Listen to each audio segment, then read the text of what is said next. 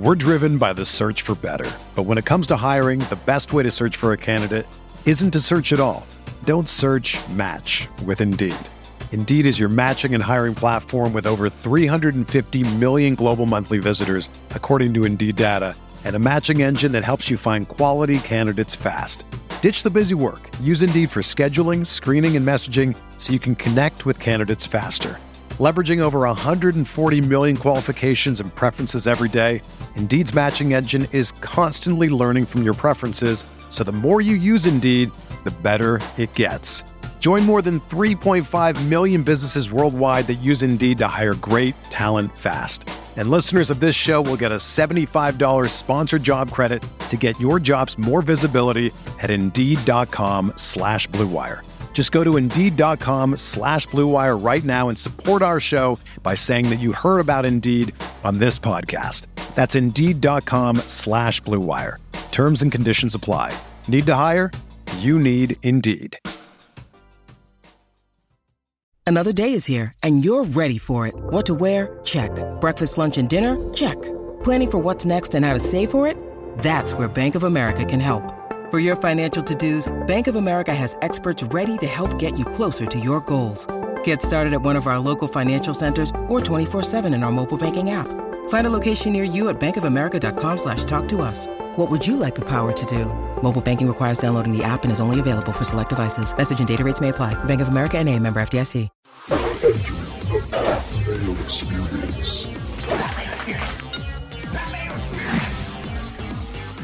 Pat Mayo Experience. Welcome to the Pat Mayo Experience. We're here, week one. It's almost in the books, I suppose. There's still Monday Night Football left to go, but we're here recapping the week with you, give our power rankings, our waiver wire pickups, and go through the entire injury report as we head into week two. Then there's shows every single day of the week from here on out. Golf is back this week. We got more UFC this week. Challenge here. We have like 10 PMEs coming out, but this is one you want to talk into. We'll be covering the waiver wire a little bit later on if you're tuning in live. Thank you for taking a part out of your Monday morning because, hey, who wants to pay attention at work at 9:30 a.m.? We'll be here with you 9:30 a.m. every single Monday to get everything on the go. The show index and the time codes will be added after the show starts, mainly because I don't know when they're going to pop up at this point. We'll have to reverse engineer the entire situation. But I do want to let everyone know, please share the show around, give it a retweet, give it a share, and tell your coworker what you're doing. You probably don't want to do that. You don't want to get fired. But if you want to get into a draw for 20 DK bucks, I got two ways to do so. One, smash the like button for the episode. Leave your DraftKings handle in the comment section, not the live chat, the comment section, and tell me which player, any position, is your number one waiver wire pickup of week two. The second way to do so, get into the draw by leaving a 5-star audio podcast review, DraftKings handle, and something nice about the show. Winners announced every single Monday on the Pat Mayo Experience. I got some winners right here for you of 20 DK dollars. We got big old TDs.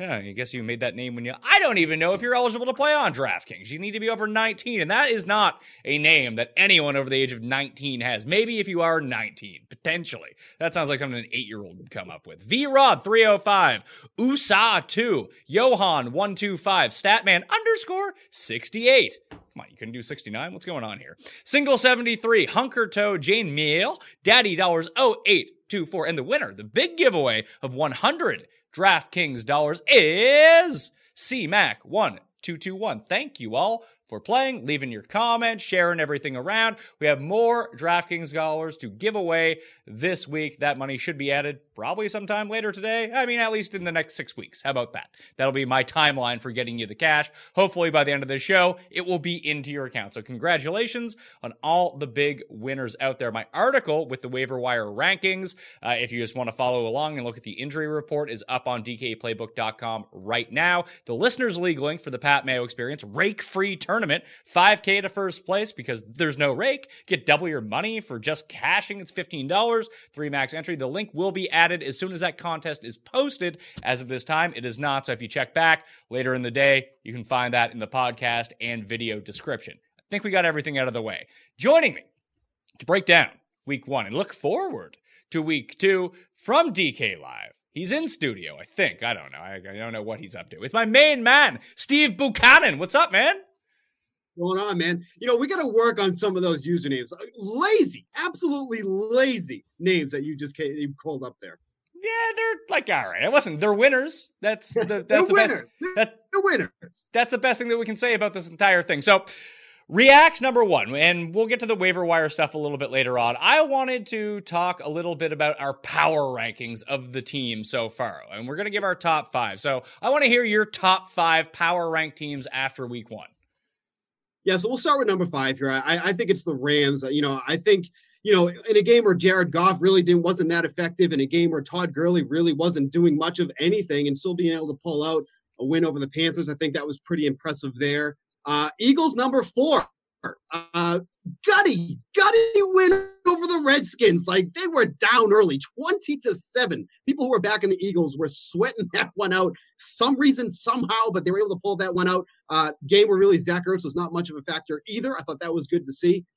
Ravens number 3. I have a feeling they're going to start moving down as we're going on. I think you and I can discuss that a lot as we go on here. But, I mean, even against the Dolphins, just absolutely impressive win there.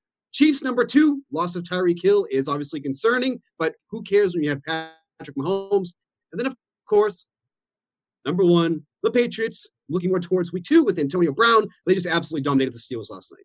Yeah, I think they opened at 17.5-point favorites against the Dolphins this week. So I have some problems here with some of your teams. My top 5, I'm going Dallas at number 5, the Packers at number 4, the Saints at number 3. Obviously, we haven't seen them yet, but I'm going to give them the benefit of the doubt for the moment. The Chiefs at number 2 and the Patriots at number 1. I'm not too concerned about Mahomes' ankle, although he had to get it taped. He missed like a snap, but it looks like he's going to be fine here. Losing Tyreek Hill, probably the bigger case. I'm worried about the Eagles. The offense looks really good, but their defense does not look good, man. Their secondary is bad, and they got banged up on the defensive side of the ball yesterday.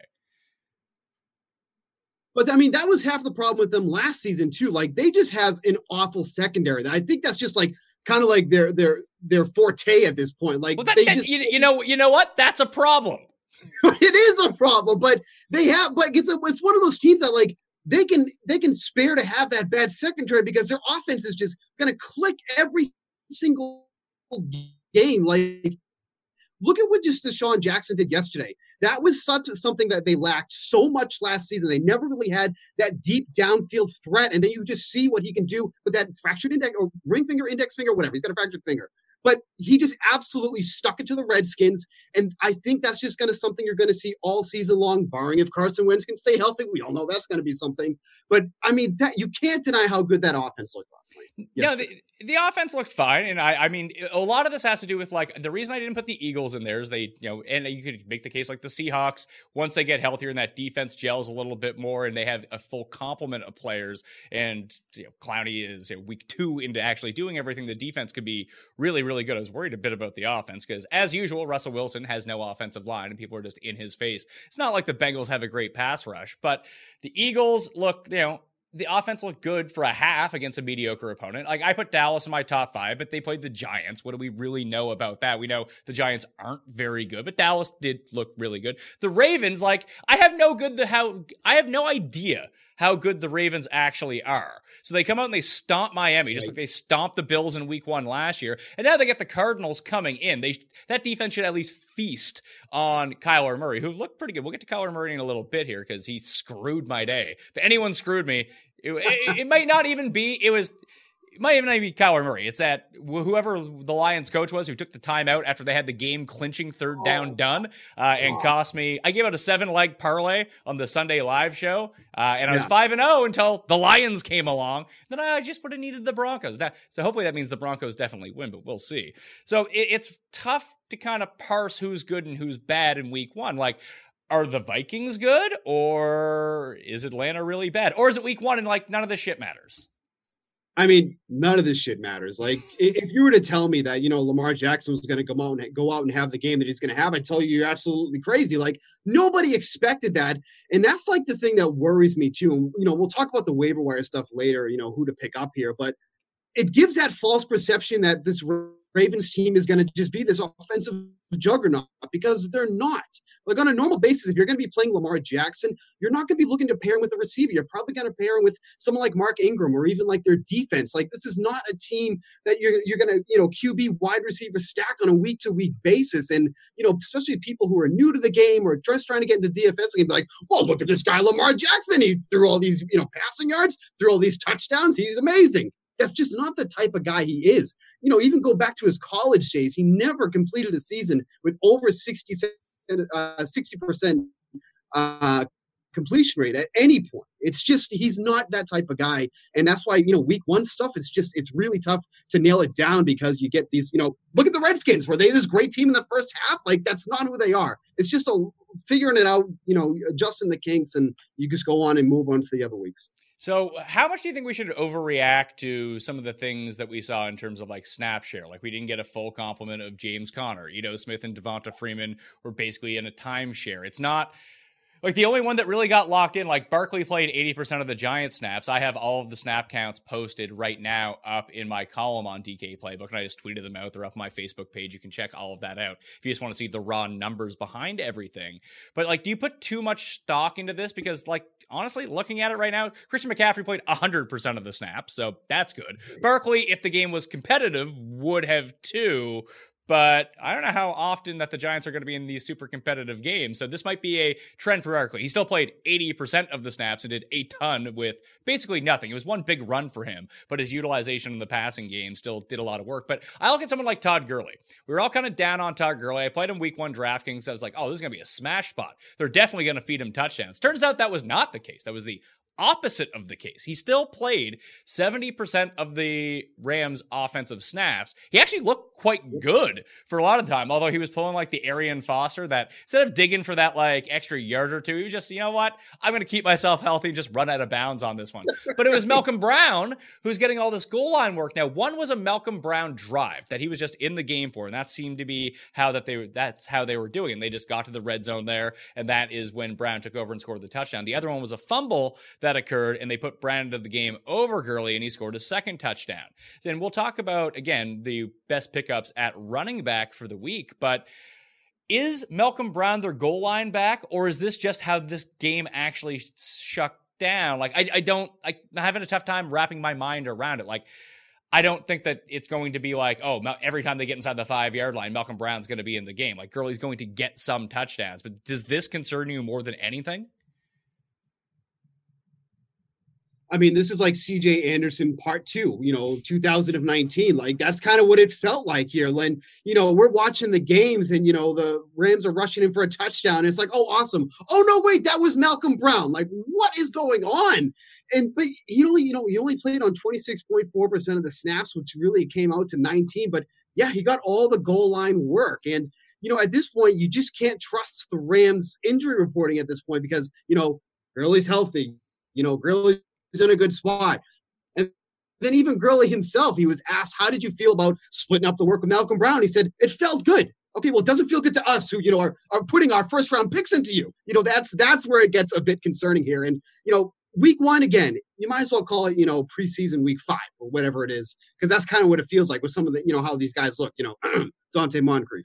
But it's just, it's concerning to see it come right out of the gate. Like, if Gurley was super healthy and Gurley was back to how, they said he was and feeling good, then why isn't he getting the goal line work? Like, that's kind of been his MO. Like, he's been that dominant guy in the red zone, and now he doesn't even really get any opportunities. That's a red flag for me here. So if they're going to really split these running back shares up, long term, it's probably better for Gurley's health, but it makes him for a dicey play on a week-to-week basis. I don't want to say he's going to be a matchup play, but at this point, until we start seeing something else, kind of where I'm putting him right now. Yeah, he's not going to be like an RB1 week after week if this is how the situation continues to go, but he averaged 7 yards per carry. He ran 6 routes, only had the 1 target. That was the concerning part, because when we think about what Todd Gurley optimally is going to be, he's the guy that gets all the goal line work. He's the back that's used out of the backfield. He's basically what Christian McCaffrey is now. Christian McCaffrey is just the new Todd Gurley. So you have to think of him down in this other tier. Like, if Nick Chubb scores the touchdown and Hilliard doesn't steal it from him, all of a sudden we're like people aren't panicking about Nick Chubb, and Hilliard's out with a concussion now anyway, that I don't think that it's going to be a big deal. But just looking at the snap shares, what really stuck out to me is you want to target those guys that have above a 75% snap share. Those are your workhorse guys. And there are so few of them this week. Chris Carson, 77%. Austin Eckler, 75%. Marlon Mack, 76%. Le'Veon Bell, 100%. C. McC, Christian McCaffrey, 100%. So that's always good. I was going to say Dustin Johnson. David Johnson, 87%. And then it's real dicey. Barkley, 80%. Fournette, 86%. We'll see what happens tonight with Kamara. Maybe Duke Johnson can find himself up there. But the more we get into the season, it feels like some of these situations are going to be a bit more solved, except for maybe the Eagles situation, because the Eagles situation in the backfield happened is exactly how you would think it would go. Sanders, 48%, Sproles, 31%, Howard, 23%. Even Corey Clement got on the field for a few snaps. So it didn't really matter. Like, it's impossible to start any of these guys. They scored 30-plus points, and none of these guys did anything. Yeah, I mean, the Eagles running back situation, I don't even touch. Like, when I saw that Darren Sproles was starting, I was just like, and this is why you don't go and frustrate these guys. Like, you know, I don't care who you are. I don't care how good you are with football. I don't know how much of a good analyst you are. You didn't tab Darren Sproles to start this game. It wasn't happening. But, you know, the Eagles are a tough team. The Patriots are usually a tough team. It's just, you know, like you mentioned, there's not that many guys that are really that true workhorse role. And if you are one of those guys, well, you're going to pay up for them on a week-to-week basis. So it's one of those things that you're just going to kind of strike gold with the running back position. I mean, we have the No Running Back movement, who is very strong on Twitter. You know, they got their own T-shirts and everything. But it's just running back is one of those most fragile position in football because of injuries and whatnot, and, you know, matchups. So it's, if you're not getting one of those handful of guys, it's kind of a crapshoot on a week-to-week basis. Number one waiver wire pickup for next week is going to be your internet connection, because it's absolute trash. So you need to work on that. You get yourself hardwired in, pal. Which is amazing, because I'm at the DK studio. Like, you think it would be top notch, but apparently not. Yeah, you need to get them, like, you'd be like, listen, set me up. You use the different camera, use the good internet. They're giving you the scrub internet. I'm not going to lie to you. I know. We're gonna have to work with it. I'm gonna have to talk with the higher ups after this one. Yeah, I mean, if they're watching right now, you just go in, you give Steve some better internet, all right? So, what is a more accurate statement? Because we have to talk about some of these top end players who wildly underperformed. Are you concerned about, like, Devontae Adams? Because I'm not. Like, the David Montgomery with Mike Davis situation in the backfield and Cohen playing the slot, at least for the moment, and still being on the field 70% of the time. That is more concerning to me than big name guys that actually underperformed in most circumstances. But, like, I thought that Jameis was going to be a very good fantasy asset coming into the year, and it's 1 week. And we've seen Jameis have absolute terrible weeks before. But, like, are you concerned about him? Like, if it was this point moving forward, would you rather have Jameis or Lamar Jackson? Because the answer is probably Lamar. I think it would have to be Lamar, because, I mean, at least Lamar has a safe floor on a week-to-week basis. I mean, you don't really have that with Jameis. And, you know, yesterday kind of just proved that. I mean, this was one of the highest projected totals on the week. This is where everybody was going to be. You know, chalk Jameis is always a dangerous situation, especially when he's the most, you know, one of the most expensive quarterbacks on the week. But what you're really concerned about is that, you know, we thought we were going to see a different Winston. You know, Bruce Arians takes over. You know, we're going to fix Jameis Winston. We have all these puzzle pieces. We're going to put it together. And he just kind of looked like the same old Jameis against a defense, no less, that barely could generate a turnover last year against the 49ers. Absolutely amazing to see them, you know, basically double their season total in 4 quarters of football yesterday. It was amazing. But that's just kind of what happens with Jameis. I mean, he is your profile for a boom or a bust quarterback on a week-to-week basis. Last week was the bust, and then when nobody's on him, he'll go boom, because that's just how cruel fantasy football can be on a week-to-week basis. But yeah, if, you know, push came to shove and you ask me who I'm rather going to take, at least it's Lamar, because even if he can't get it done through the air, I can at least rely on him to rush in for a touchdown, rush for 80, 90, maybe 100 yards on a week-to-week basis. He just gets it done. So Lamar we like. Jameis is just going to be kind of iffy. If you have him, you just kind of play him. DraftKings wise, it's going to be a better situation. But, like, they play on the short week against Carolina. You put the Rams. Where did you have the Rams in your power rankings? Like number 4 or something like that? 5. Number 5? Goff did not look good yesterday. I hate to tell you. He didn't. But what I like is that when Kupp is in the lineup, their whole different offense, like their yards per pass attempt goes up almost 3 when he's in the lineup. Like Kupp alone, it just makes Goff a better quarterback because that's the guy he can rely on in the red zone. We've seen it over and over again. Like when he needs somebody, Kupp is continuously there.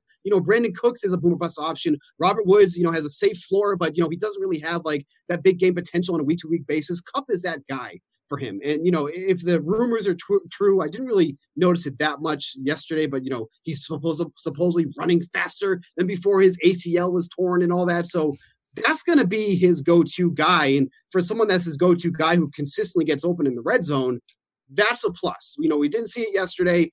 I don't think we could have tabbed Kupp for, a great game yesterday.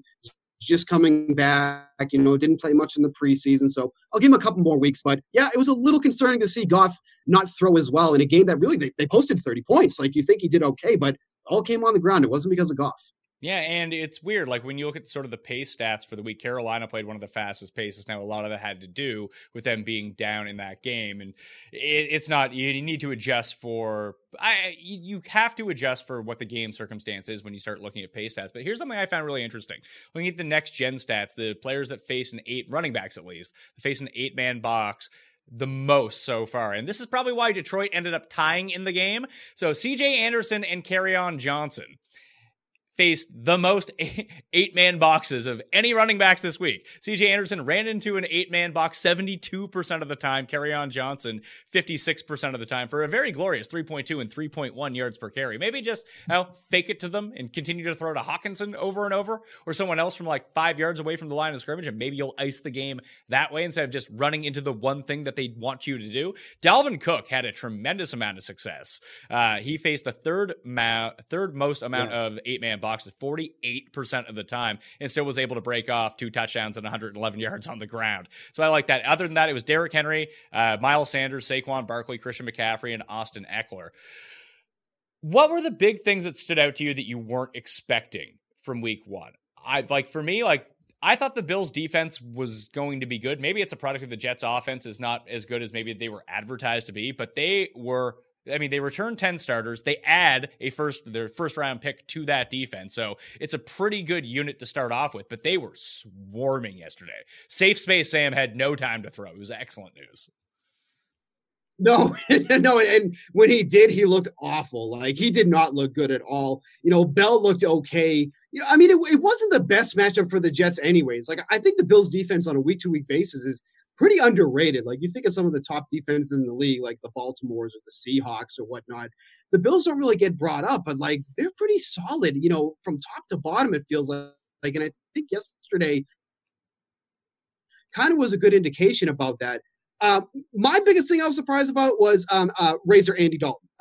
Did anybody see that coming? Like 418 yards, 25.7 DK fantasy points, 2 passing touchdowns. Like I figured he would have to throw a lot in this game because you imagine the Seahawks were going to be ahead and Dalton was going to have to air the ball out. But I think that's the best Dalton we've seen in a long time. And I don't want to get sucked back into him, but he's got a good matchup in week 2. Like, am I going to really start doing this again? Like I was genuinely shocked. Like he looked pretty damn good yesterday.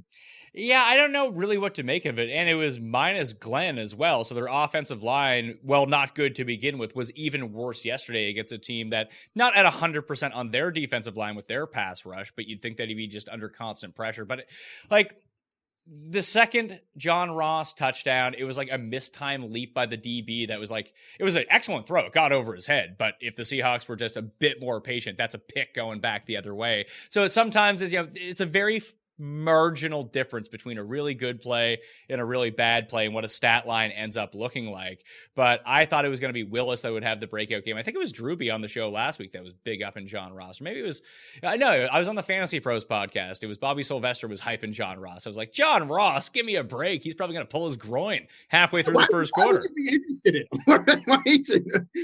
Well, I think it makes sense, though. Like, you think, like, Boyd's going to get all the primary coverage in this spot. They're going to be down and they have to throw. Ross is just going to be starting on the outside, just lingering around. You know he has that big play potential. It's almost like if you're playing Showdown tonight, like Ted Ginn.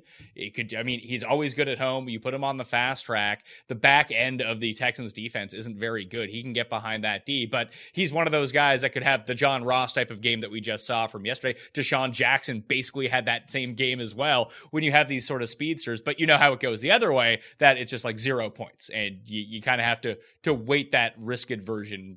If you're playing for upside, you always play these guys. If you're playing for consistency, it's probably not the best move. No, I mean, that is like, how you preach tournaments. Like tournaments, you are playing these guys. You're not playing these guys in cash because you can't rely on them on a week-to-week basis. Like Ted Ginn is a perfect example. Like he might get 3 targets a game, but he could end up with 70, 80 receiving yards because he has that one deep ball downfield that he catches for a touchdown. Like it's just those things that you have to consider when playing tournaments and differentiating yourself in tournaments or in cash. But yeah, I totally agree with that. So you mentioned Cincinnati has a good matchup this week. I'm not so sure of that because I was actually quite impressed with the 49ers defense. Now, I don't know if it's because, Jameis is terrible and it just made them look really good, but they were attacking Jameis all day long. They were getting into the backfield. They were creating havoc for him and really getting him off his spot and just forcing him into, hey, you don't have to force Jameis into terrible decisions, but he was forced into enough just to kind of chuck it up that I thought they did a really good job. And I'm wondering if, I don't think that the 49ers defense is better than the Seahawks defense, but it does look markedly improved. I mean, no, it definitely does. I mean, the bar was very low from last season anyway, so it's not like they had to do much to improve from last year. Just the difference with Winston and Dalton is that Winston just makes these bonehead plays. Dalton doesn't necessarily do that. He's just not that great, I guess you could say. He's an average quarterback, but obviously from what we saw yesterday, I mean, Boyd is a very capable receiver. Ross is a very capable receiver. It's not like he has these bad receivers surrounding him. Winston only has no excuse. I mean, anytime you have Mike Evans on your team or Chris Godwin, who had just such a mismatch against the defense, he should have had such a bigger game. But Winston just can't figure it out. It's unbelievable how someone with so much potential just can't figure it out at this level. At least with Dalton, if he's going to have a bad game, it's just because, he couldn't hit his guy, not necessarily because he was making these bonehead moves like Winston does on a week-to-week basis. So I do kind of like Dalton's matchup for this week. But you're right. The 49ers defense looked a hell of a lot better, barring it was against the Buccaneers. As the season goes on, we'll really see, test them against better teams. But I still think Dalton he's dirt cheap. That's the other thing too, is that, for a value quarterback, I don't think is a bad option. Do we expect a rebound from Baker Mayfield in week 2? Because there were times in this game where he looked maybe like the worst quarterback in football. Then he made 2 or 3 throws. He had one where I think it was a 3rd and 13, and he eluded 3 defenders. He was rolling out to his left, and he took a quick step back planted himself, and just fired to Jarvis Landry for a first down. You're like, oh, that's the Baker that we need to see every single play. So is it a consistency thing with him? Are the Titans better than we thought? Because I'm not entirely sure about that. But heading into week 2, I know that people just want to trash Baker, and deservedly so. He looked, like I said, fucking terrible. However, against this Jets team that Josh Allen kind of had his way with when he wasn't turning the ball over, they gained almost 400 yards on offense. It's not like the Bills' offense was putrid in this game just because they only scored 17 points. They were actually moving the ball well. One of his interceptions bounces off Cole Beasley's hands. The center basically fumbles one of the fumbles that he ended up with. They credit it to Josh Allen. And then there were other Josh Allen type things where he just did Josh Allen bonehead things where I have the best arm in the world. I'm just going to fire the ball, probably to the other team. But I think you can move the ball on the Jets pretty easily. And CJ Mosley, I'm not sure what his status is going to be for week 2. Obviously, he missed most of the second half against the Bills. That maybe Baker is in a decent rebound spot here. I just don't know how much faith I have in it. Yeah, and the other thing is too is the hand injury, because I know he went for X-rays after, and didn't really reveal anything. He had a soft wrap on his hand when he left the stadium last night. So obviously something to monitor. But yeah, I mean, he looked terrible. I mean, when he was forced out of the pocket, like he just looked like a chicken with his head cut off. Like I feel like he didn't know what to do with himself, which is amazing because with the amount of talent that's surrounding him here too. And it's just, the Browns only opened up as 2.5 favorites. Like if they had a good game yesterday, I think that number would have been a little bit more, but I was surprised at how low the total was. But, from a DFS perspective, it feels like it should be a good bounce back spot. Like you said, Josh Allen had a really good game against them yesterday. They really don't pose any threat. Like I wish Lester Scream was still on the team because then at least I could pick on him, whoever, he ends up covering. But just the Jets just did not look good. And for Adam Gase's debut, obviously not what he expected or wanted to see, but it was just, I think they're going to be a team you're going to pick on moving forward. Like if there was a matchup that we thought that maybe they could kind of bully a team around, it might've been the Bills, but yeah, I think this is a decent bounce back spot for Mayfield, barring he's okay health wise. So we'll definitely to watch the practice reports as he play the Monday game, so he does have a little bit of extra rest. Yeah, that's true. He does have the extra day, so you're going to have to kind of wait on that. I'm sure he's probably going to play. He ended up finishing the game, so it's not that big of a deal. But again, a lot of the Jets' offensive woes could just be a product of the Bills' defense being really good. They were basically saying to Adam Gase and Sam Darnold, like, you know what you should do? Every play, throw to Jamison Crowder. He somehow ended up with 14 catches and still didn't hit the 100-yard bonus on DK. Unbelievable.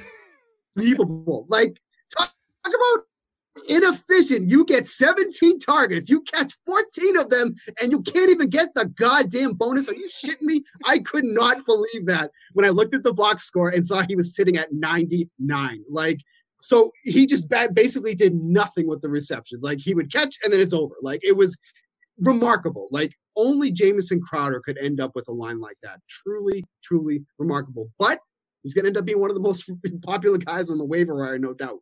Oh, for sure. Actually, he didn't even end up making the waiver wire column because he's owned in more than 60% of the leagues. That he was drafted in a lot of spots because this is what we envisioned Jamison Crowder's role in this offense would be. Like we were talking about on the Sunday morning show, like $4,100. Like play Jamison Crowder because Robbie Anderson is dinged up with this calf injury. He's going to draw Tre'Davious White or even double coverage. Like the Bills are not letting him get behind the defense. So where else is the ball going to go? It could go to Little Quincy, but he sucks when he's on the outside. So whoever is playing the slot for the Jets is going to have a role here. So I wouldn't expect 14 catches every week, but like if you're in the realm of like, I always think of Crowder as like a 6 for 66 guy. And that's sort of like his floor almost every single week. And now I know that's not his floor because he's going to have his 4 for 41 type games. But like, he's going to get enough targets and easy targets that he's going to pull in these receptions. If he scores a touchdown in this game, like it's gigantic. So I'm curious to see what his like price elevation is going to be to week 2 in the showdown contest. I'm kind of mad he's not actually on the main slate.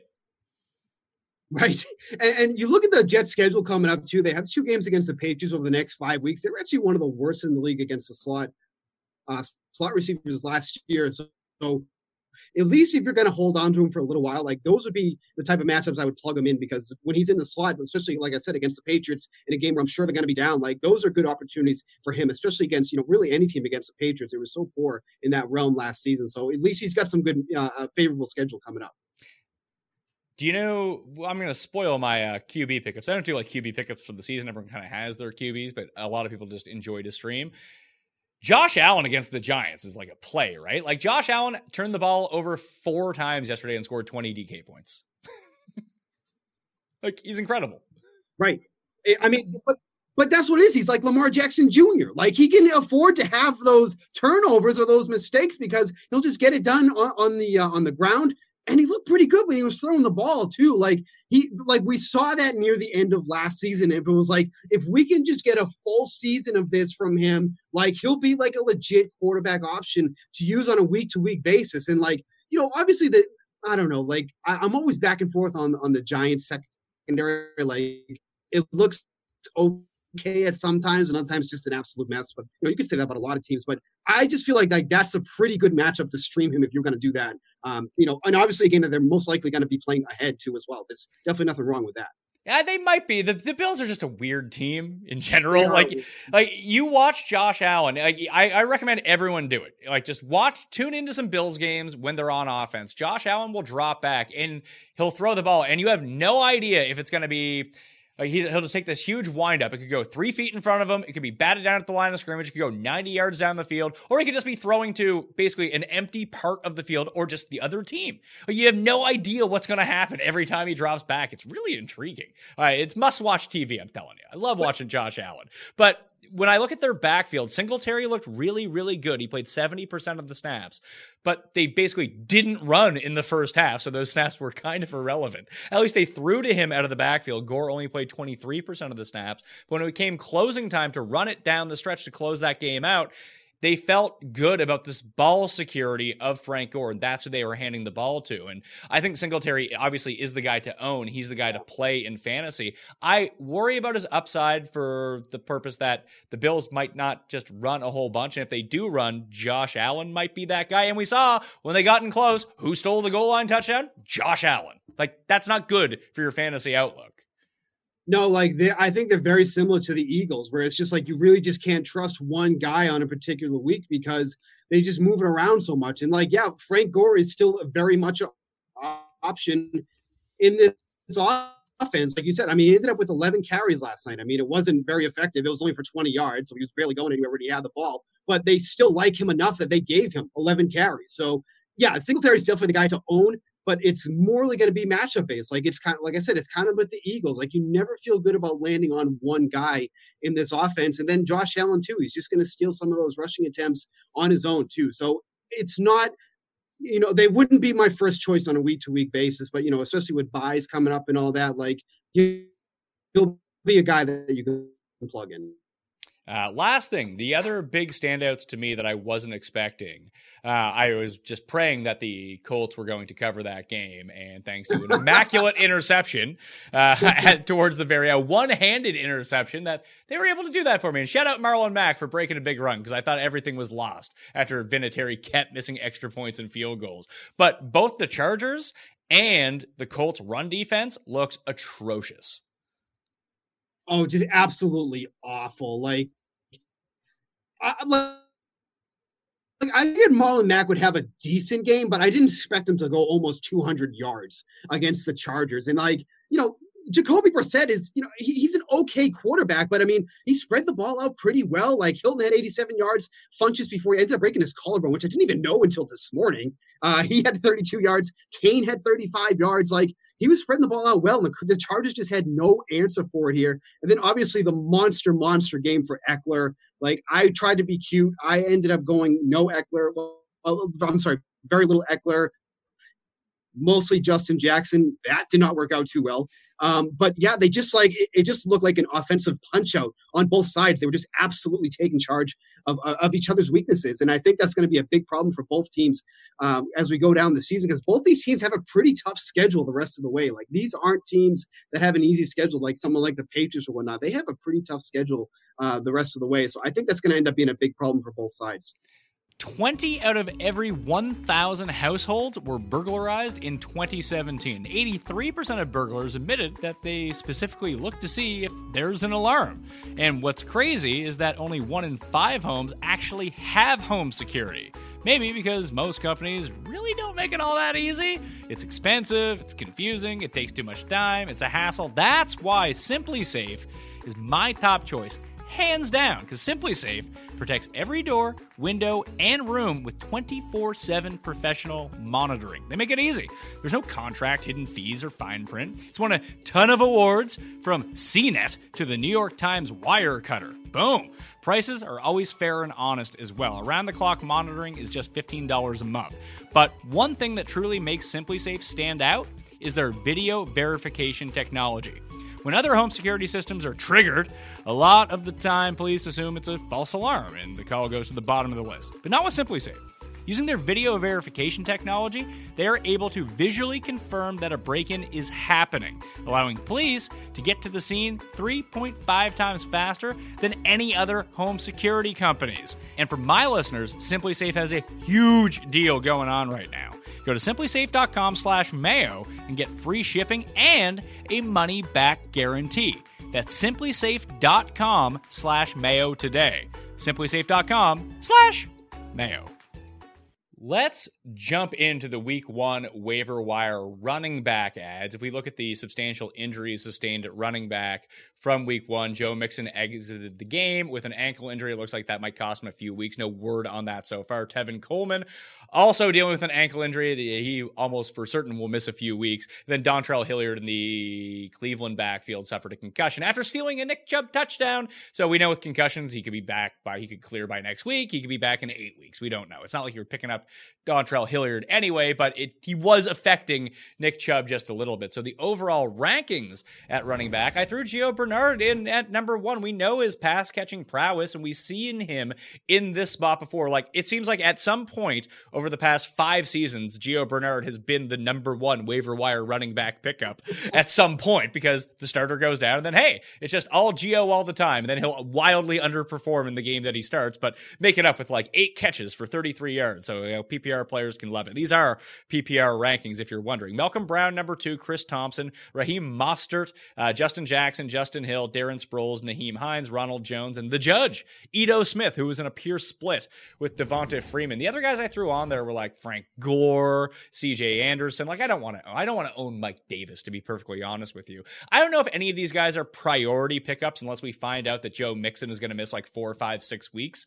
And it depends on the severity of this ankle. But like, even with Mostert, Brady's still there. Brady did not look good whatsoever, but that's always going to be a split. At least with Gio, in this circumstance, if Mixon is out, it does seem like it's going to be 75% plus Gio, and that's what we're looking for. Yeah, I mean, when he started last year, the 2 games that he started, he had at least 19 PPR points in those games. And then, you look at what's coming up here, and, when he's off the field, when Mixon's off the field, Cincinnati passed 73% of the time when Mixon was off the field. So if Gio's going to get some of those passing down work, like, that's kind of, where you're going to get those PPR points, obviously. But, 9 touches yesterday, 63 yards, wasn't a bad outing for him. But, like, you're right. It feels like every single year there's a week where it's like, yeah, we got to go get Gio Bernard again because there's an injury and Gio's going to be that RB1.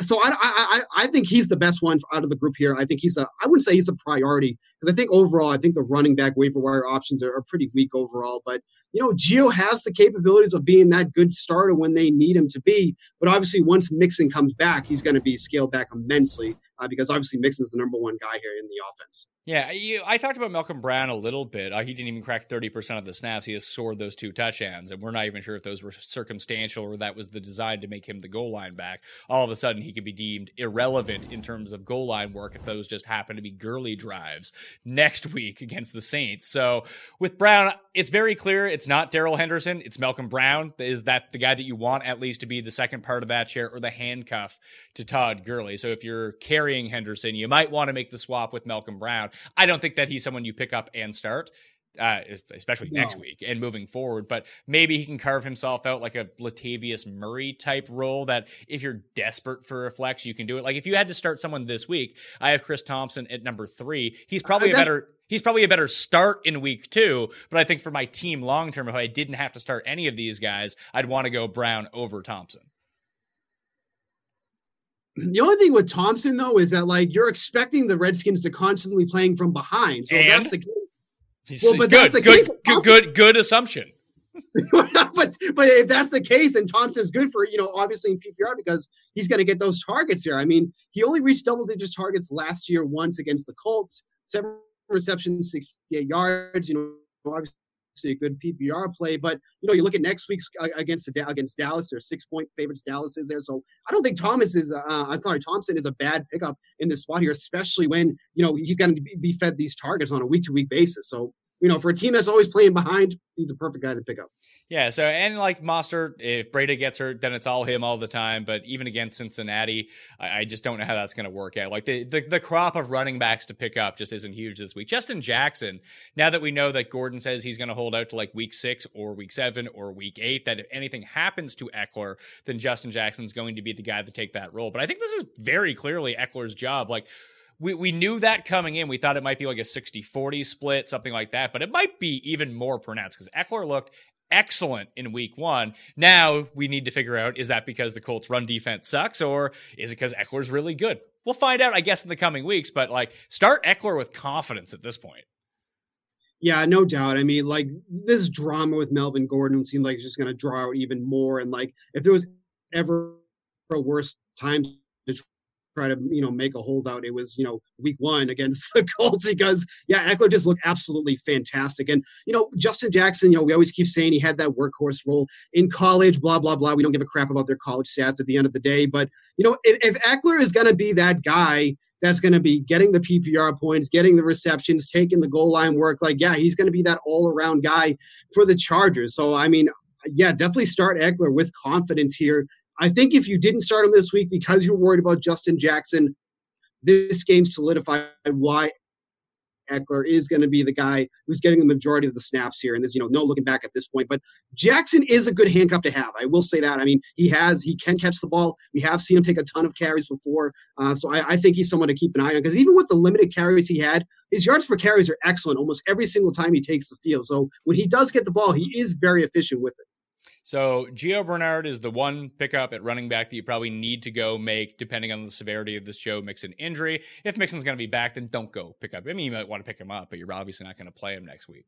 Wide receivers, the injury report a bit more extensive on this front. Tyreek Hill, shoulder injury. He's expected to miss at least multiple weeks. So think of him at least out 2 weeks. It could be longer than that with the shoulder problem. Mike Williams hurt his knee towards the end of the Chargers game. He does look like he'll be okay to play in week 2 against Detroit, so I wouldn't worry too much about him.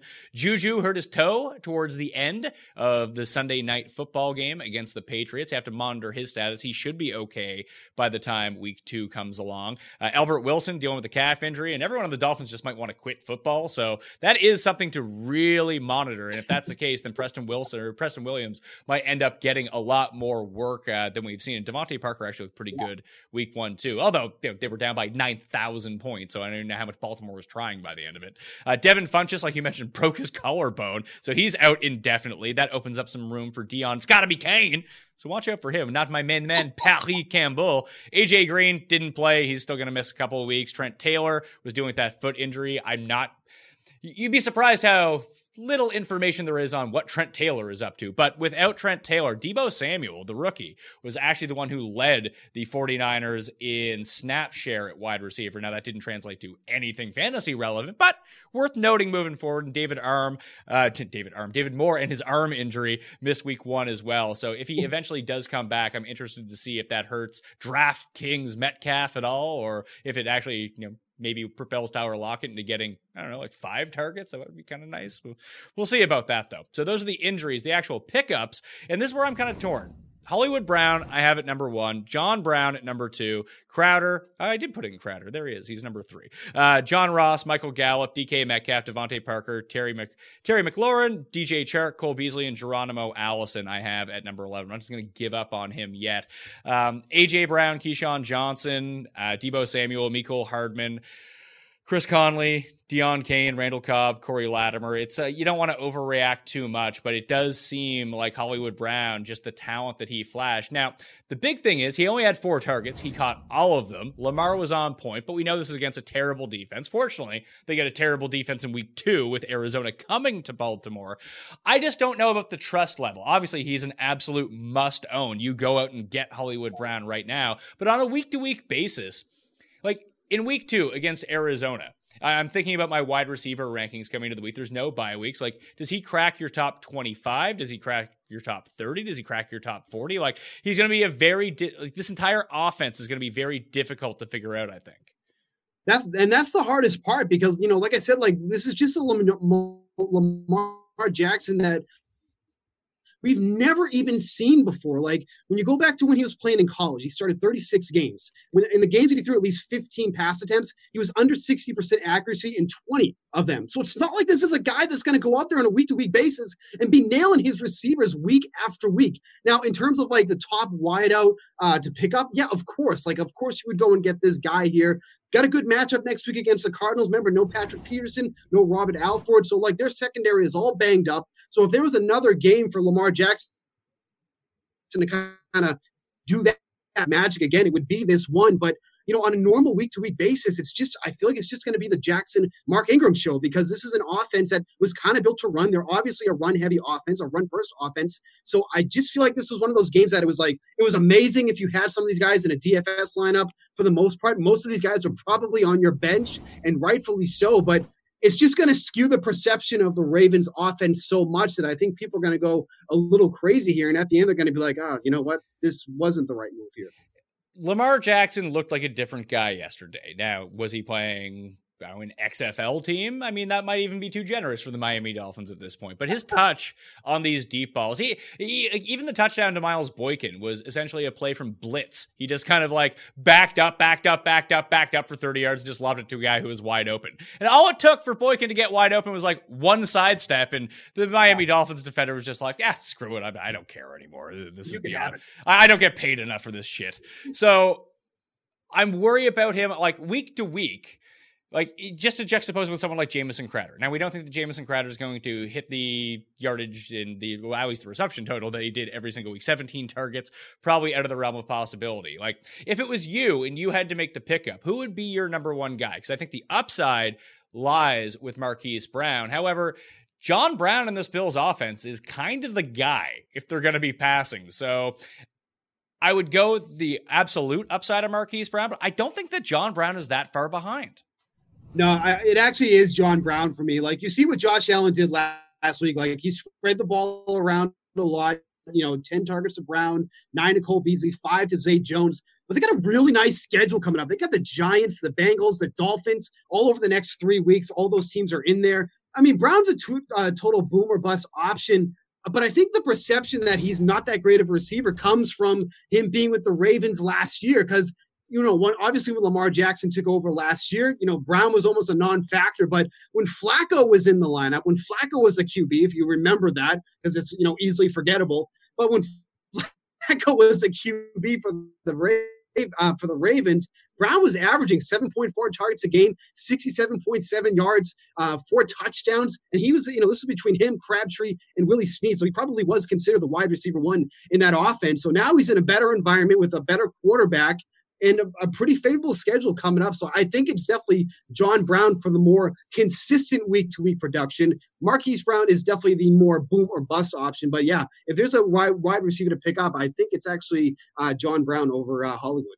If we think about these guys in tiers of we mentioned Gio's probably the only must pick up running back of the week that you have to go out of your way to get. I think that Marquise Brown, John Brown, and Jamison Crowder are really the only 3 wide receivers that you want to actively go out and get. Now, the other guys, it depends on the size of your league. If you're playing a 10-team league, you probably don't need to concern yourself with these guys. But which performance from week 1 that was really good are you buying into the most? Is it Ross? Is it Gallup? Is it Metcalf? Is it Devontae Parker? Is it McLaurin? Is it the Chark attack? Chark of Darkness. Paul, is that what we ended up going with? Or is it Heart of Charkness? I don't remember. I also was seeing Heart of Charkness. Heart of Charkness is what it was. That was one that was kind of there was a lot going on, but I mean, how can you feel good about the Jaguars offense at this point? I mean, when they ran out that I can't even remember his name at this point, but when they ran him out here, I said, who in the hell is this guy? Oh, good. Listen, man, Gardner Minshew looked all right. Maybe the Chiefs defense sucks. Oh, he did. Okay. You know what? You need to go to the food court. You need to pick yourself up a quick order, a takeout of Minshew Wok. You'll be good to go. You might be sleepy in 30 minutes, but you'll be good. But I mean, it's just impossible to feel good about the Jaguars right now, aside from Leonard Fournette. I mean, obviously we don't know we're going to get on a week-to-week basis, but yeah, Gallup looked great, and I mean Prescott did too. And again, are we going to see that week-to-week from Prescott here? He's usually not that guy that throws for over 400 yards on a week-to-week basis. But I mean, there was actually a lot of hype for Gallup coming into this matchup. I wasn't buying into it. I wasn't seeing it that much, but watching Gallup play yesterday, I was like, okay, maybe this is someone that I was just looking over at this point. Maybe this was somebody that I had overlooked. But, Gallup has always kind of been overshadowed in the offense because it's just been other guys in the pecking order, right? Like there was Amari Cooper, there was Cole Beasley, who, not really high in the pecking order, but he used to get the targets there. So I think actually this is a nice spot for Gallup to kind of show what he's got here in this Cowboys offense. Yeah, it's just, is this a product of them playing the Giants, though? It very well could be. I mean, there's no doubt about that. But at least it wasn't like with Crowder. Like he got all those receptions, but he could just do nothing with them. You know what I mean? At least Gallup was getting some production, and some good throws from Prescott. Like I would feel better about Gallup on a week-to-week basis and probably Crowder. I don't know about that. I think it depends on what you're looking for. If you're looking for that safety of floor and you want to play like a coward, like I do in some leagues, like if you play in like a 14-team league, both these guys are probably owned, so that's probably a bad example. But like the deeper league you play in, banking on that PPR guy who's good for like the 12 points every single week versus the guy that once every 3 weeks is good for 25, but good for 2 in the other ones. And I'm not sure if Gallup is that guy. I just don't have a grasp of this offense. Like Zeke barely played half the snaps. Once he's back in there full time and they're not blowing out the Giants, what does this look like? I don't know. And I assume that Cooper's going to have a better year than Gallup, but maybe Gallup made the leap from year 1 to year 2. Underneath Kellen Moore, they really figured out ways to get him going. But everyone's talking about Kellen Moore. It's like, oh, he's really opened up this offense. It looks great. They played a shitty opponent, and they've had the entire offseason to game plan for week 1. We saw this with the Bears a lot the first few weeks of the season. Like, Matt Nagy is a genius, especially at the beginning of games when he was able to script all these plays, and the Bears offense looked like a well-oiled machine. And the farther you got into the game, the worse that offense looked. I'm wondering that if this Cowboys offense looks a little bit different, either both later in the games or just like week 2, week 3, week 4, once the quality of opponent goes up a little bit.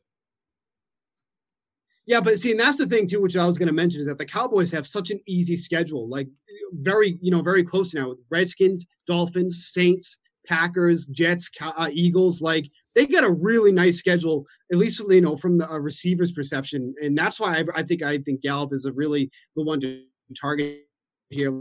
Like I get it. People are going to flock to Crowder. They see all those targets, they see all the receptions. Like he looks like a PPR monster. But I just think Gallup might be, taking that leap, like you said, in the new year here. Obviously, Cooper is the de facto number 1 here, but Gallup has an opportunity to be the number 2.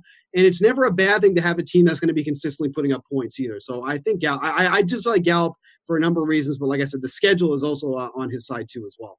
So from the back end of these guys, like I mentioned, what do you make of Mecole Hardman here without Tyreek Hill? Because everyone loved him in the preseason when we thought that Tyreek Hill was going to be suspended. Like, oh, Hardman. And he's like, he's the caveman. Mecole Hardman. But he didn't do anything after. It was the Sammy Watkins show for the entire game. But it's not like all of a sudden Hardman was just taking over that Tyreek Hill role. Now, maybe it's because they were up by a bunch by the time. I mean, they were up by a bunch by the time Hill left, but they got up by enough that they didn't have to start airing it out. Like, if people are like worried about Travis Kelce, like his 3 catches for 88 yards on 8 targets is probably like the worst game he's going to have all year. Probably not the worst, probably like the second worst game. He'll have one like really abysmal one. But with Hardman, like, you probably go get him, but would you rather have him in the short term knowing that Hill is coming back, or potentially take the chance on someone like Deebo Samuel, who could be, I don't say the number 1 option, but at least the number 1 wide receiver, the number 2 option behind Kittle in San Francisco? Well, the reason why I'd probably rather take Samuel is because, like, what the hell happened to Dante Pettis yesterday? Like, this was a guy that they were like, oh, this is our number 1 receiver. And then, like, I don't even think he took a snap, or he didn't see his first target. I can't remember which one it was until about 5 minutes left into the second quarter. Like,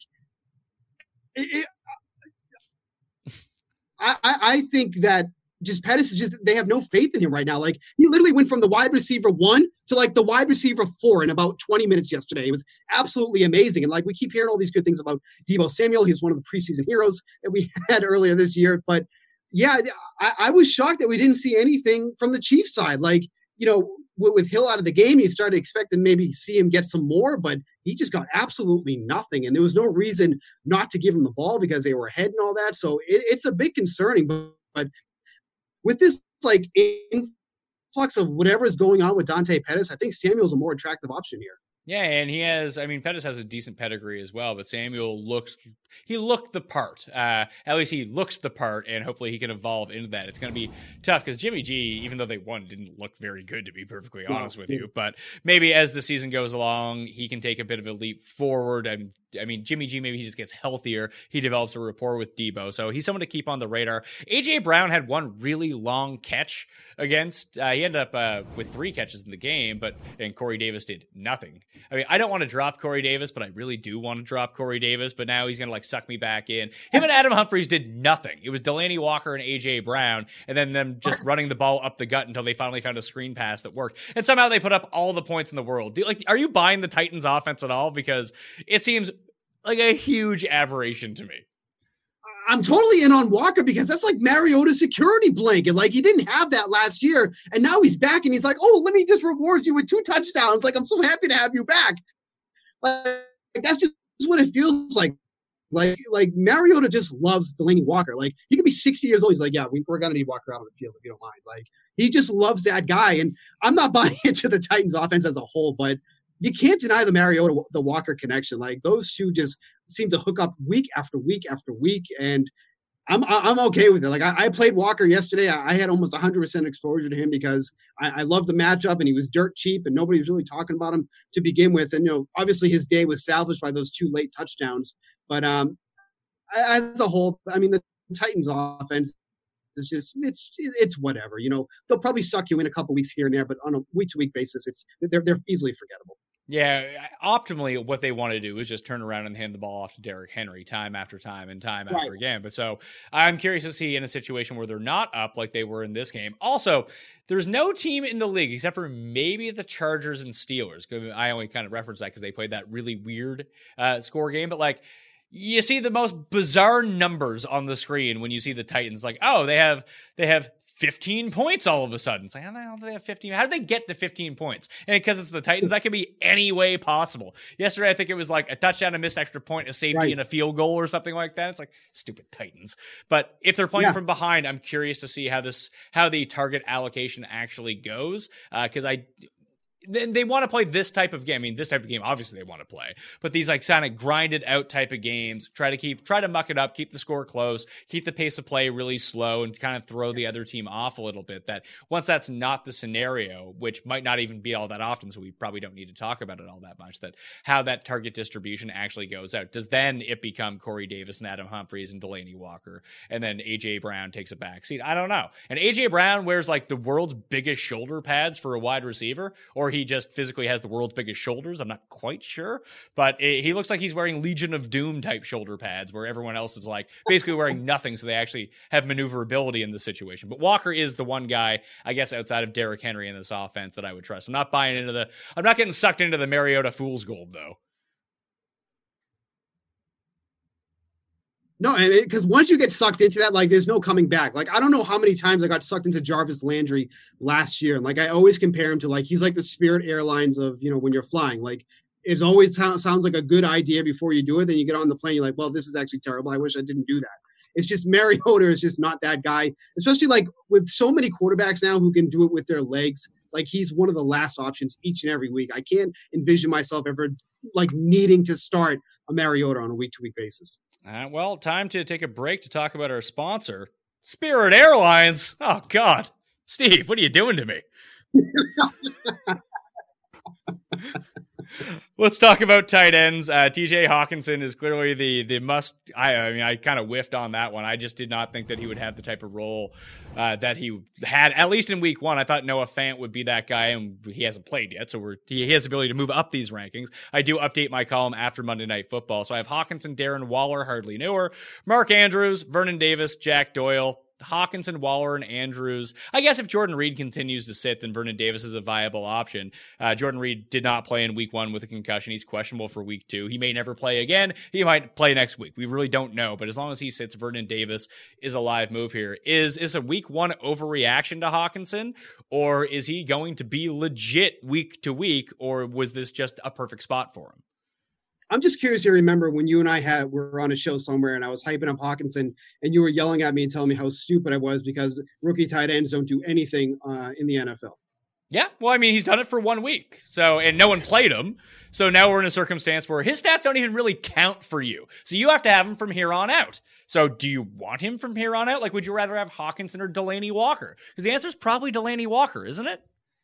For now, but I mean... Well, who cares about for now? If I'm making a pickup, I'm not carrying 2 tight ends on my team. Well, there's no reason not to pick up Hawkinson. Like, I don't know why you wouldn't. Like, the difference with him is just like, he just feels like he's more advanced than, people who come into the NFL, these rookie tight ends, both in blocking and both in passing. Like, he made an absolute statement here. And it wasn't like he was getting like these cheapy catches either. Like he was getting them, he was getting yards after the catch. Like he just looked legit. And this is all the hype that we've been hearing about him. Like we keep hearing about, how good he is and how good his hands are. Like that was a really good showing for him yesterday. And so at this point, like with the tight end position, it always starts off so strong. And then we get into like weeks 9, 10, 11, and you're like, oh God, I don't even know who to get at this point because it's just scraps that are left over. Like Hockenson is someone that I think you just have to go out and take because you really have nothing to lose here. At a position at the end of the day is pretty much crap to begin with from top to bottom, aside from guys like Kittle or whatnot. Like, I'm not saying Hawkinson's going to be one of the top tight ends in the league, but for a position that's pretty weak overall. And then look at the rest of the list. I'm going to go take Mark Andrews. No, like I have no trust in him in that Ravens offense. Darren Waller. I don't know. Maybe, I'd want to see the Raiders first, but I think he just blows away everybody else on this list. And to get an opportunity to pick him up in week one, after week one, I think is something you just have to do. So we don't really talk about fab bidding on this show just because I find that the free agent acquisition budget is just so dependent league to league. Like, your league better than Steve or I do, especially if you're playing with like your buddies. At least have a historical trend of how much they bid on certain guys or how hyped up they get. That's why I don't really try to I used to recommend dollar values and be like, well, in my league, we do it this way. It's like, well, I don't fucking care anymore. It was a pain in the ass. So you'll know that better than me. But like, if you had a choice, and like, let's say you had the number one waiver priority this week, Steve. You didn't play with a budget. You just played with waiver priority. And you had Gio Bernard, you had Hollywood Brown, John Brown, and TJ Hawkinson were probably the 4 best pickups of the week. Which one would you take first in that circumstance? Now, I know it could depend on team need. So we'll just say you don't need anything in particular. You're set, but you want to use that on one of these 4 guys. Which one is it? I think it's got to be John Brown. I just think from a consistent level, I think like he's someone that we can rely on week to week. Like we don't know what we're going to get out of Hawkinson from a week to week basis. We don't really know what we're going to get out of Hollywood on a week to week basis. Gio, we kind of know, but Gio's not going to be the starter, in a couple of weeks when Mixon comes back. So I think it ends up being Brown after all, because like I said, Brown was a good receiver when Joe Flacco was under quarterback with the Ravens last year. So many people have it in their mind that he was just absolute trash because Lamar Jackson took over and he wasn't thrown to anybody. But if he's going to get this type of production with the Bills, like I don't see why you wouldn't go to him. He's obviously someone that's going to be involved in this line in their offense on a week to week basis. So at least, at this point, you're trying to make the decision. I think Brown's the number one. Let's see. Jeff Wilson was promoted from the practice squad on the 49ers, thus confirming that Tevin Coleman is going to miss some time. So Breda, you can elevate a little bit up, but I still do think that is a split backfield with Mostert and probably even Jeff Wilson at this point. They'll get Kyle Juszczyk back into the mix. And frankly, that offense isn't all that great. So maybe you don't want any other piece. Breda is the guy to own and probably play Mostert as the backup potential flex guy if you're moving forward. Let's talk some streamers, QB streamers for the week. I had mentioned Josh Allen. I just like he's a much better. I think people always get it misconstrued when I talk about Josh Allen. He's an excellent fantasy quarterback. He's Tim Tebow-esque. He's not a great real life quarterback, but against the Giants, I think that's full of fantasy gold. So that's always great news whenever we start considering this. I have Stafford at number 2 against the Chargers. I don't really love anyone after Allen, to tell you the truth. Like Darnold against Cleveland, that's a good spot. Jameis on the short week, and Jameis can throw 5 touchdowns or he can throw 5 picks. You never know with him. Brissett at Tennessee, Mariota against Indianapolis. That might just be a game where both those teams run the ball over and over. Carr against Kansas City. Kansas City's defense did not look good. And then Gardner Minshew. Should I be moving him up? Like, I guess I'm going to wait to see what the Houston defense actually looks like in the spot, especially if they end up getting banged up in this game somehow. But like, Minshew looked pretty good on Sunday. He's got some good facial hair too, and obviously that's always a plus in my book there. But I think it's Stafford. I mean, we were just talking earlier about how bad the Chargers defense looked. Like, the Lions offense for end up tying that game, but Lions offense was clicking last night. And, obviously not so much with the running game, but Stafford, he has those games every once in a while where he actually can get the ball in a receiver's hands. I love the move for Danny Amendola. I think that was one of the more underrated moves of the offseason just because, he's a solid presence in the slot. And we saw him yesterday, really go off here. And, Matt Patricia's obviously very familiar with him with his time with the Patriots. So if there's a defense that I want to attack right now with some of those guys, if you're not going to take Josh Allen, I think Stafford's the way to go here. Now, Are you going to be using Stafford on a week-to-week basis? Probably not. Like, no, listen, I'm not even worried about talking about like legitimate quarterback pickups unless one comes up, you're like, oh, you need to own that guy. I'm just talking about week to week. Like so are you saying you would start Stafford over Josh Allen? Because that's pure insanity. You're like the Jamiroquai of this show. That is virtual insanity if you think that. Yeah, we're not. We're definitely not saying that. But like, if Allen is not available, or Stafford is definitely the number 2. Allen is the number 1. Like, there's no doubt in my mind that if he's available and you can stream him, then absolutely Allen will be the number 1. But Stafford, I think, is a very viable number 2. Yeah, and for anyone who asks, like, why isn't Lamar Jackson number 1? I hate to break it to you, but Lamar Jackson was drafted in every league. You can't just go pick him up. So that's why he's not number 1 in a fantastic matchup. And Kyler Murray is owned over the threshold, too, although I don't think you'd want to start. Do you think you should start Kyler Murray at Baltimore? Because I can't see that turning out well. No, absolutely not. I would have no faith in that. Like, unless I was playing like one of my buddies and he desperately needed a win, I'm not starting Kyler Murray. You're giving him a cheap win. Be like, listen, I know you're going to go 0-13 this year. Yeah, how about I'll let you go 1-12. Right? Why not? I'll help you out here a little bit, so don't have to deal with the embarrassment.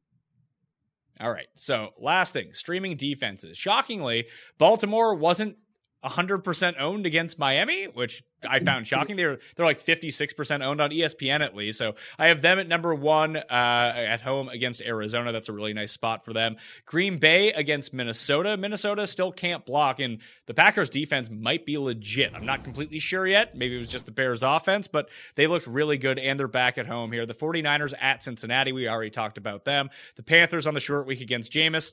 Let's go with that. The Broncos at home against Chicago. The Browns at the Jets. You can even do the Jets at home against the Browns too if you wanted to. Then the Chiefs at home against Oakland. It's just, you have to feel like that's a spot where the Chiefs are favored by a lot of points, and you might get Derek Carr throwing the ball up 40 times. And if that's the case, you're going to want to start basically whatever defense is facing that. Oh, absolutely. I mean, we don't even know what they're going to look like because everybody's been so busy about what's been going on off the field rather than on the field. But let's not take away from the fact that Derek Carr is one of the worst quarterbacks in the league. Now he has absolutely no receivers. Like, we thought it was Antonio Brown and the rest of the gang. Now it's just the rest of the gang. Like, if Tyrell Williams is your number 1, we got some issues here. I mean, nothing wrong with Tyrell Williams as like a number 2 or a number 3, but he's not your number 1. So yeah, obviously the Chiefs are a good one. I kind of like the Broncos after seeing that absolute whatever you want to call the Bears offense on Thursday night. Like, Mitch Trubisky, I don't know what the hell was going on there. He looked absolutely awful. So to get a Denver defense up against him in week 2, that feels kind of enticing. I think that's one that I think I would be looking towards here. I mean, there is some other decent ones. Green Bay against the Vikings is not too bad. I mean, but the only thing is, like, we saw Kirk Cousins only throw the ball, I think it was 10 times in that last game, and he ended up rushing a touchdown in himself. So, obviously the run-heavy offense isn't great. Obviously we'd rather Cousins throwing a little bit more if we're going to stream Green Bay, in my opinion. I think the Broncos against the Bears is the one to target, though. Yeah, it's really hard to get a gauge on anything that happened with the Vikings. They were up 21-0 so early that when you don't have to throw, you're not going to throw. They also they were the slowest paced team in week 1, milking the play clock down to an impressive average of 36.5 seconds every single time. No wonder that game was over so quickly. So it was the opposite of the Lions-Cardinals game, which I think lasted 18 hours. I'm not quite sure, but it went on until the start. Like, it bled into the Sunday Night Football game. It went on so fucking long. So, and just like I said, it killed me so badly. How can you be up 18 and tie the game? Just cover the fucking 3 points. The 2.5 points, actually. That's all I wanted. It's all I wanted. You had your shots and you blew it. And it was so nice because I was like, oh no, the Cardinals are going to score a touchdown here, and then they're not going to get the 2 and lose by 2, and they'll still cover the spread on the hook. And I was like, oh, they got the 2. This is perfect. Now the Lions can just march back down the field and kick a field goal. No, don't ask the Lions to march down and do anything unless it's like to dig their own graves because they suck. Matt Patricia should be fired. I'm throwing that out there right now. Like, if there's still a bet that first coach to be fired, it's Matt Patricia, and I don't think it's close. he needs to be more of a meme. The faces he makes are so underrated. He's got some of the best panic faces when he's on the sideline. I can't believe like nobody's like catching on to that. I might need to take that myself and start taking the initiative on that, because he has some of the best faces. When he's got the playbook out of his face, he's got some amazing facial expressions. All right, let's talk about the Monday Night Football games here for a second. The Saints are -6.5 now. That opened at 7. The Texans are +6.5 on the road, obviously. Do you have a lean on that game? Because I still like the Saints here. Now, if we tally up the Week 1 spread picks, Feinberg had 2 right, Cust had 2 right, and I think I have 11 right. So hopefully my heater can last into Monday evening. So I might have to parlay the Saints and Broncos together. I don't know. But I still like the Saints here. It came down to the same thing. Like, everyone was picking against Kansas City. Everyone picked against the Rams. Like, we know these teams are good, and we don't know if Carolina's good. We don't know if Jacksonville's good. Just take one of the elite teams against them. If you still think the Saints are an elite team, they should cover the spread. No, I think they should too. I mean, obviously, we want to see a little bit more of the Texans defense to really get a good gauge on this. But just from what we know now, 6.5 feels like a fair spread for the Saints in this here at home in the Dome here. Obviously, you have to like that. Drew Brees, obviously, amazing at home here. So I like the 6.5 spread. I do like that parlay of the Saints and the Broncos. I was actually going to bring that up. So I'm glad that you brought that up here, because the -3 on the Broncos just feels too low. I was a little shocked by that there, but I do like that parlay there. Yeah, are we getting sucked in with the Broncos -2.5 at the Raiders? Like, this is Oakland's last home opener before they move to Vegas. I'm sure the fans probably don't even care about the team at this point because they're an absolute shit show. But maybe the Broncos aren't good. Like, that's a distinct possibility too, right? It's a total possibility, but then I think about like who are the Raiders going to go to beat the Broncos in this game? Like, is it just going to be Tyrell Williams and that's it? Like, I just don't see where they're going to get the offense here to sustain a lead and to keep it for the rest of the game. Like, I just don't see where the Raiders beat the Broncos in this spot. Like, the Broncos aren't this offensive juggernaut by any means, but I like the matchup for Phillip Lindsay. I just don't see where the Raiders win. That's my only problem here. Like, I'm trying to envision a scenario where they could actually pull this off. I can't come up with anything. All right, so here's the case for the Raiders. Now, I'm picking the Broncos -2.5, by the way, but for the Raiders, it turns out that the defense for Denver isn't as good as maybe we projected to be coming into the season, which is a distinct possibility because we don't know anything this team hasn't played yet. The offense is absolutely putrid. That could be a thing because maybe Flacco's washed up. Again, this is not what I'm saying. This is the path to victory. And then we look at the other side of the ball. Maybe that the Oakland defense is marginally better than we think it is. Maybe it's an average defense, not a bad defense. That can go a long way in preventing an offense that could be potentially very mediocre. And it's not just Tyrell Williams, the Gazelle, that could do all the work for the Raiders. If you have Waller and you have Hunter Renfrow, and those are two guys that can actually get open underneath, you can play a lot of ball control that way by throwing on first down for 4 yards, getting the clock moving, getting these guys involved. And if you do that, it could really open up. I think it all hinges on whether Josh Jacobs is good or not. Can he overcome the deficiencies of this offensive line and this offense in general and I don't want to say that he can be Saquon Barkley because he's not as good as Saquon Barkley. Full stop. But if he can be like 70% Saquon Barkley and he can still beat some of these 8-man boxes, he is their key to this game. That if he can keep the chains moving, he can pound it out on the ground and you give him like 22, 25 carries, slow the pace down that way. I think that's how Oakland ends up winning this game, or at least covering the spread. No, I don't disagree with that. Honestly, like, you've laid it out a lot better than I have because I never went that depth into it. But at the end of the day, I just wouldn't feel comfortable taking a Oakland +3 spread over the Broncos. Like, I get it. Like, the Oakland Raiders do still have some comparable guys on the offense, like you said, with Jacobs, with Williams and such. But I'm just really having a hard time wrapping my head around. Even if Antonio Brown was on the team, I still don't know how great I would feel about them here. So I like the Broncos a lot here. I like the Saints. I like the parlay. I think that's just the way I would just go here. It just feels like the safer plays. That's all I'm saying. Maybe so. We'll end up seeing about that, obviously, because it happens tonight. The waiver wire rankings will be updated after Monday Night Football, and I have my full ranking show with Jake Seeley coming out tomorrow afternoon, so that can be a good barometer as well in case you have start-sit decisions of who you want to pick up. If it's just for this week, that can really help you out. Jake's ranking is much better than my ranking, so you really want to hear what he has to say about this. Early Week 2 spreads, just finally, before we take off.